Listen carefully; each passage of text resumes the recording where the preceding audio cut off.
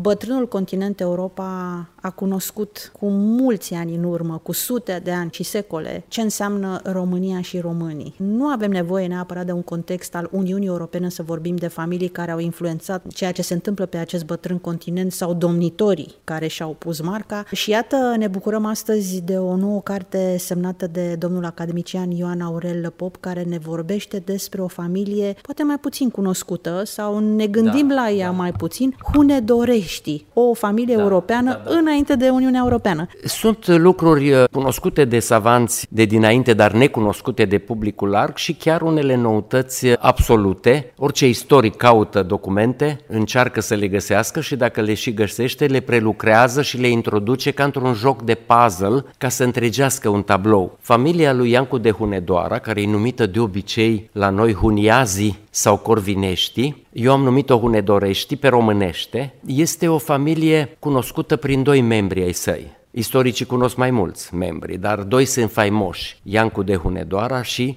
Matia Corvin, fiul său. De la un stadiu de jos în Transilvania, dar o să vedem că nu erau chiar atât de oameni de jos, fiindcă proveneau dintr-o familie princiară a țării românești, dar în Transilvania au pornit de jos și au reușit să se ridice până la cele mai înalte ranguri posibile și să cucerească prin faimă și prin acțiunile lor Europa. Nu numai Europa centrală, Europa sud-estică până la teritoriile cucerite de otomani și Europa occidentală, pentru că, de pildă, Iancu de Hunedoara, care și-a făcut ucenicia armelor în Italia, era numit acolo Ianco și cum pentru italieni Ianco nu înseamnă nimic, li s-a părut că ar trebui să fie Bianco, au pus un B în față și a devenit în Franța le chevalier blanc de la Valachie, cavalerul alb al țării românești. El fiind valah și fiind, repet, Ianco, în italiană Bianco,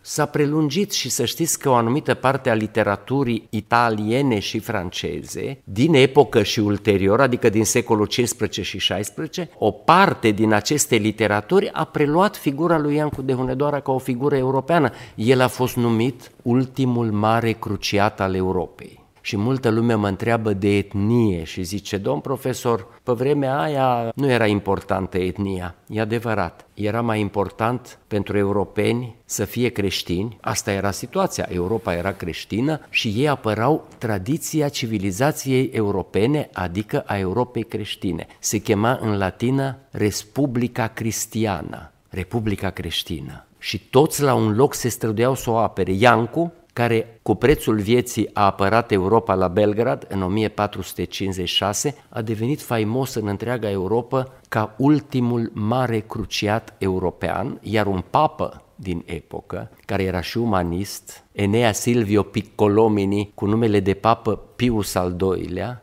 care era savant și a scris lucrări, într-una din ele foarte bine făcută, a spus că el, acum citez aproximativ, a sporit nu atât gloria ungurilor, pe care i-a condus ca guvernator, cât gloria românilor în mijlocul cărora s-a născut. Cu alte cuvinte, etnia nu era importantă, mai importantă era credința, poate mai important era locul de naștere ca provincie, dar începe treptat, pas cu pas, să fie importantă și etnia. Și fiul său, ca printr-o minune, după ce celălalt fiu, Ladislau, a fost omorât, fiul său, Matia, căruia românii zic Matei, nu e chiar așa o tragedie, deși sunt două personalități diferite, apostolul Matia și evanghelistul Matei, sunt lucruri diferite, dar la noi s-a încetățenit ideea de Matei Corvin, istoricii zic Matia Corvin, fiul, printr-o minune a ajuns rege al Ungariei. Nu făcea parte dintr-o dinastie și din păcate n-a reușit să lase în urmă o dinastie,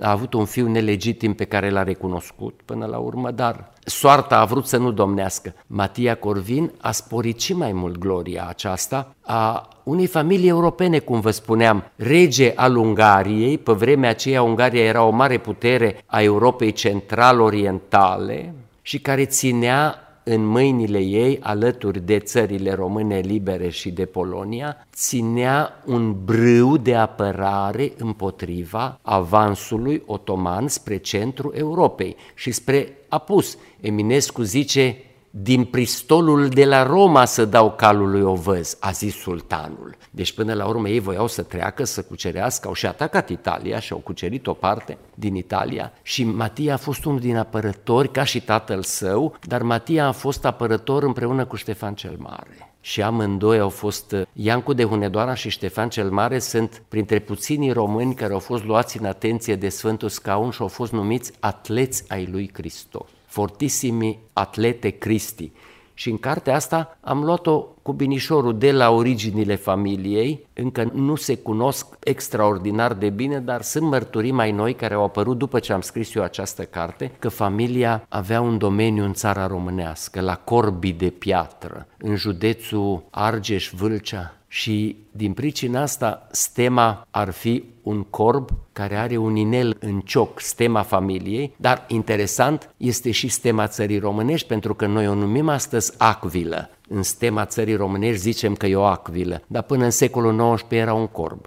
Dar nu suna bine nici pentru heraldiști, nici pentru istorici, nici pentru demnitatea neamului să zicem că am avut un corb în stemă și atunci corbul a devenit vultur, acvilă, depinde de specialiști. Oricum, familia asta s-a ridicat la cele mai înalte demnități posibile și demnitatea de rege a fost cumva nesperată, cum vă spun. El a vrut să devină Matia și împărat romano-german, deși pe la colțuri cei care îl urau îl numeau Valahorum Regulus, adică regișorul sau crăișorul valahilor, în dispreț, fiindcă valahii nu aveau o țară liberă pe vremea aia. Țara românească și Moldova erau țări care începuseră să plătească un tribut Imperiului Otoman, deja în timpul domniei lui Matia, și Moldova a început să plătească în 1405-6 un tribut. Și țările astea erau mai mici și nu erau încă unite și erau și ortodoxe pe deasupra. Iar steagul luptei împotriva turcilor îl ținea papalitatea. Și chiar dacă avusese loc o anumită unire religioasă la Florența și se spunea că Europa va fi unită, să știți că se vorbea și atunci de unirea Europei ca astăzi. Și mai multe realizări nu sunt nici astăzi foarte multe, așa că nimic nu-i nou sub soare. Dar familia a avut o carieră meteorică și îmi place să o numesc o familie europeană pentru că dincolo de etnie, dincolo de țara în care și-au făcut ei carierele și care era regatul Ungariei și voievodatul Transilvaniei, dincolo de toate acestea, au avut viziune europeană. Matia a creat o bibliotecă la Buda umanistă, care era una dintre cele mai vestite biblioteci. Între timp s-a risipit, cum se întâmplă multe lucruri care s-au petrecut. Știți că între timp Buda, după moartea lui Matia la câteva decenii, a devenit capitala unui pașalic turcesc. Toate astea sunt cuprinse în carte atât cât am putut eu. Dar într-o formă deosebită, pentru că ea poate fi citită